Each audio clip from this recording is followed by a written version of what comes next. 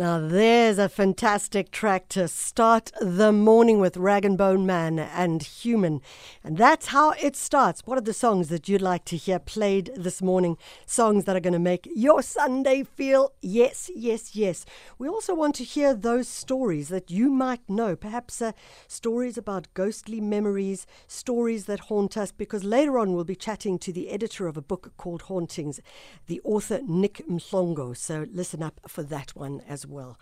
We're going to go to our environment story, though, of the morning. And one of the stories that has come out over the last couple of weeks has been some deep concern raised by a fishing community in KwaNibela, Northern Kwazulu Natal. And the issue is around conservation practices and its relationship between the community of KwaNibela and the locals who fish in St. Lucia Lake, which is part of this protected Isimangaliso wetland park.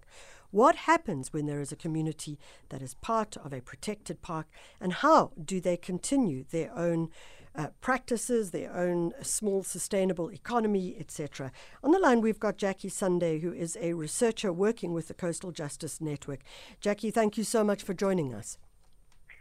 Good morning, Michelle, and to your listeners, and thank you for your interest in this very worrying situation in KwaNibela, near St. Lucia in northern KZN.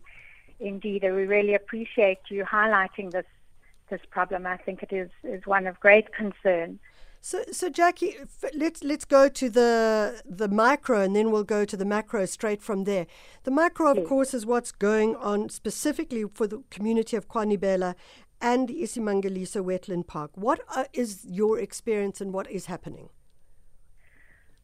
Well, it's a long story that really goes all the way back several hundred years, when the Nibela community's ancestors settled the Nibela Peninsula, which is up in the north of St. Lucia, and subsequently the waters surrounding their peninsula were incorporated into the St. Lucia Wetland Park. And as many of your listeners will know, and I'm sure have visited the area, in 1999 it became a World Heritage Area. It's a really famous area. However, the community has always depended on the waters surrounding their peninsula for fish and also for the collection of reeds.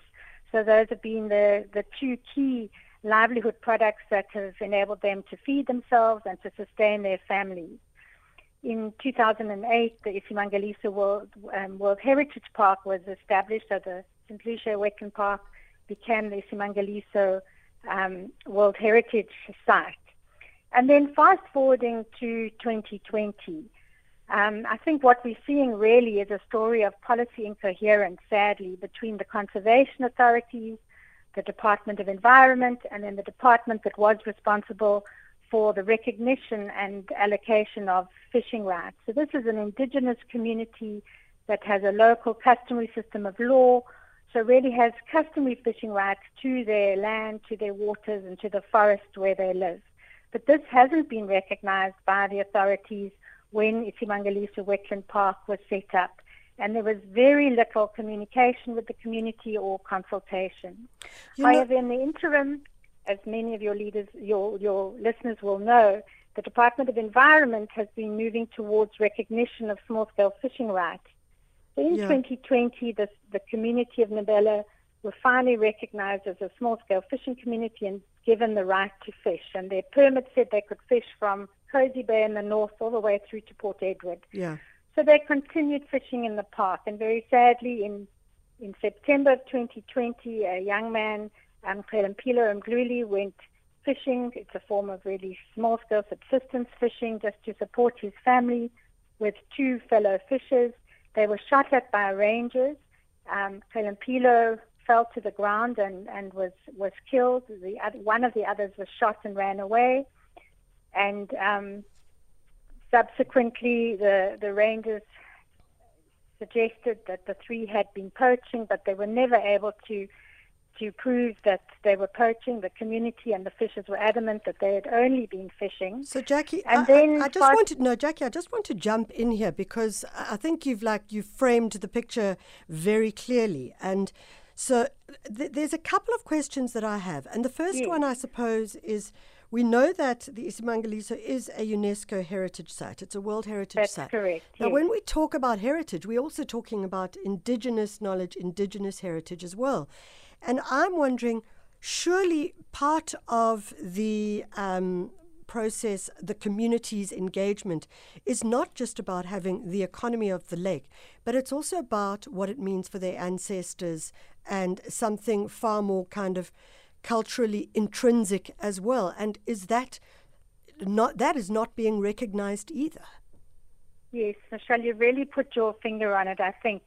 Sadly, there's been no mechanism or structure set up to ensure that the local communities' cultural and spiritual rights can be recognized and sort of facilitated, and that their incredible local ecological knowledge can be drawn into the management of the area and the environmental management of the area. And the community have been asking for co-management for years now. Yeah. So at a very high governance level, the park, the Wetland Authority does include the chiefs in a co-management structure.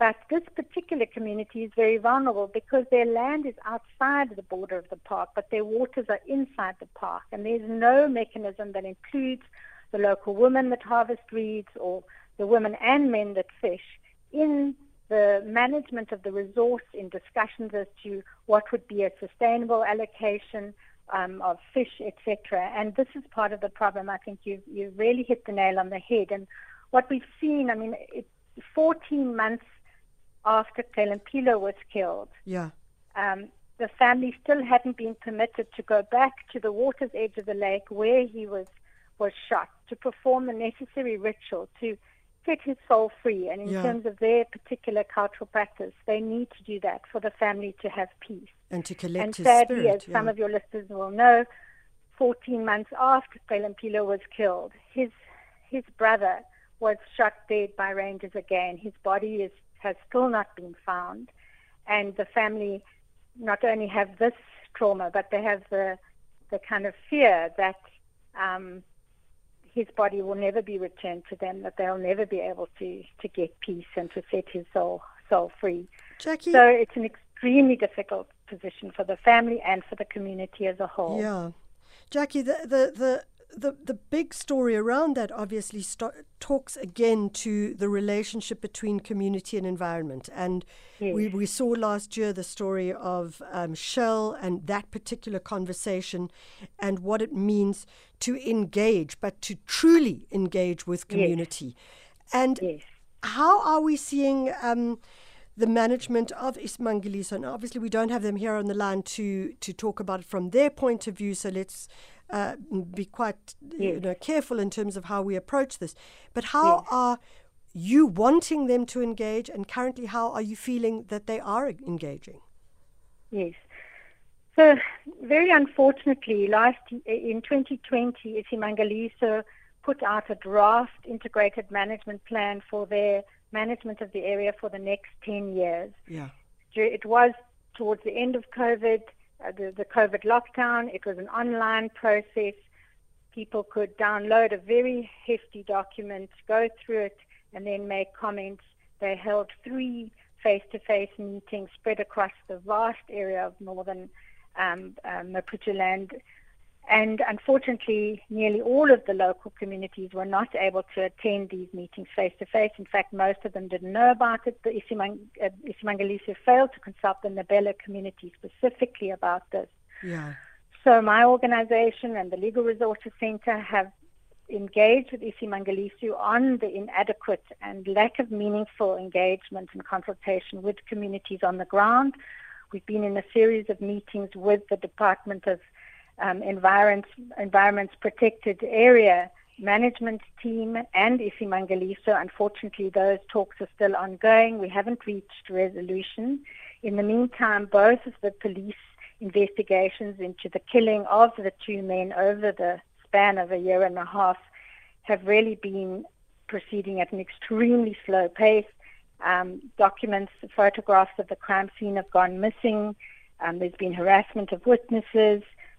Although a post-mortem was done, it took 14 months for the post-mortem report, for the state post-mortem report, to reach the investigating officer. And despite the Legal Resources Centre asking the authorities, both the isiMangaliso and the department under Minister Barbara Creasy, neither have made their reports and investigations public nor given them to the Ndluli family. So we're seeing a kind of toxic mix of kind of policy incoherence at quite a high level, of police failure, of poverty and human rights abuses, but particularly this issue that you're raising around really lack of recognition of and respect for indigenous communities' customary rights, which straddle both the right to be consulted meaningfully, as you've said, and then through that meaningful consultation to understand their particular cultural practices, and then to, together with them, be able to balance the need to protect the environment with the right to livelihoods and the right to access resources for food security. And we need to do that balancing act, but we can only do it if we actually engage meaningfully with these communities. You know, we have to close off, but Jackie, I think what's really interesting about this story is that this is not a one-off. This is a story that we have got to engage with around our country with regards to how we look at heritage sites, how we look at sites of reserves, etc., where we have huge opportunity to protect our nature and to protect our tourism, but at the same time to protect the communities, and it should not be a binary.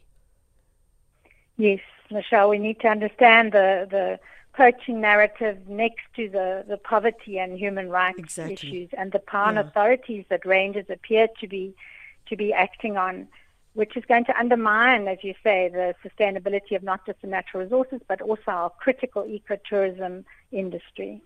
I wish you all the very best with this case as it moves forward, and I wish the KwaNibela community as well best luck as they follow up with this as well. That's Jackie Sunde. Thank you, Michelle. Thank you for raising this issue.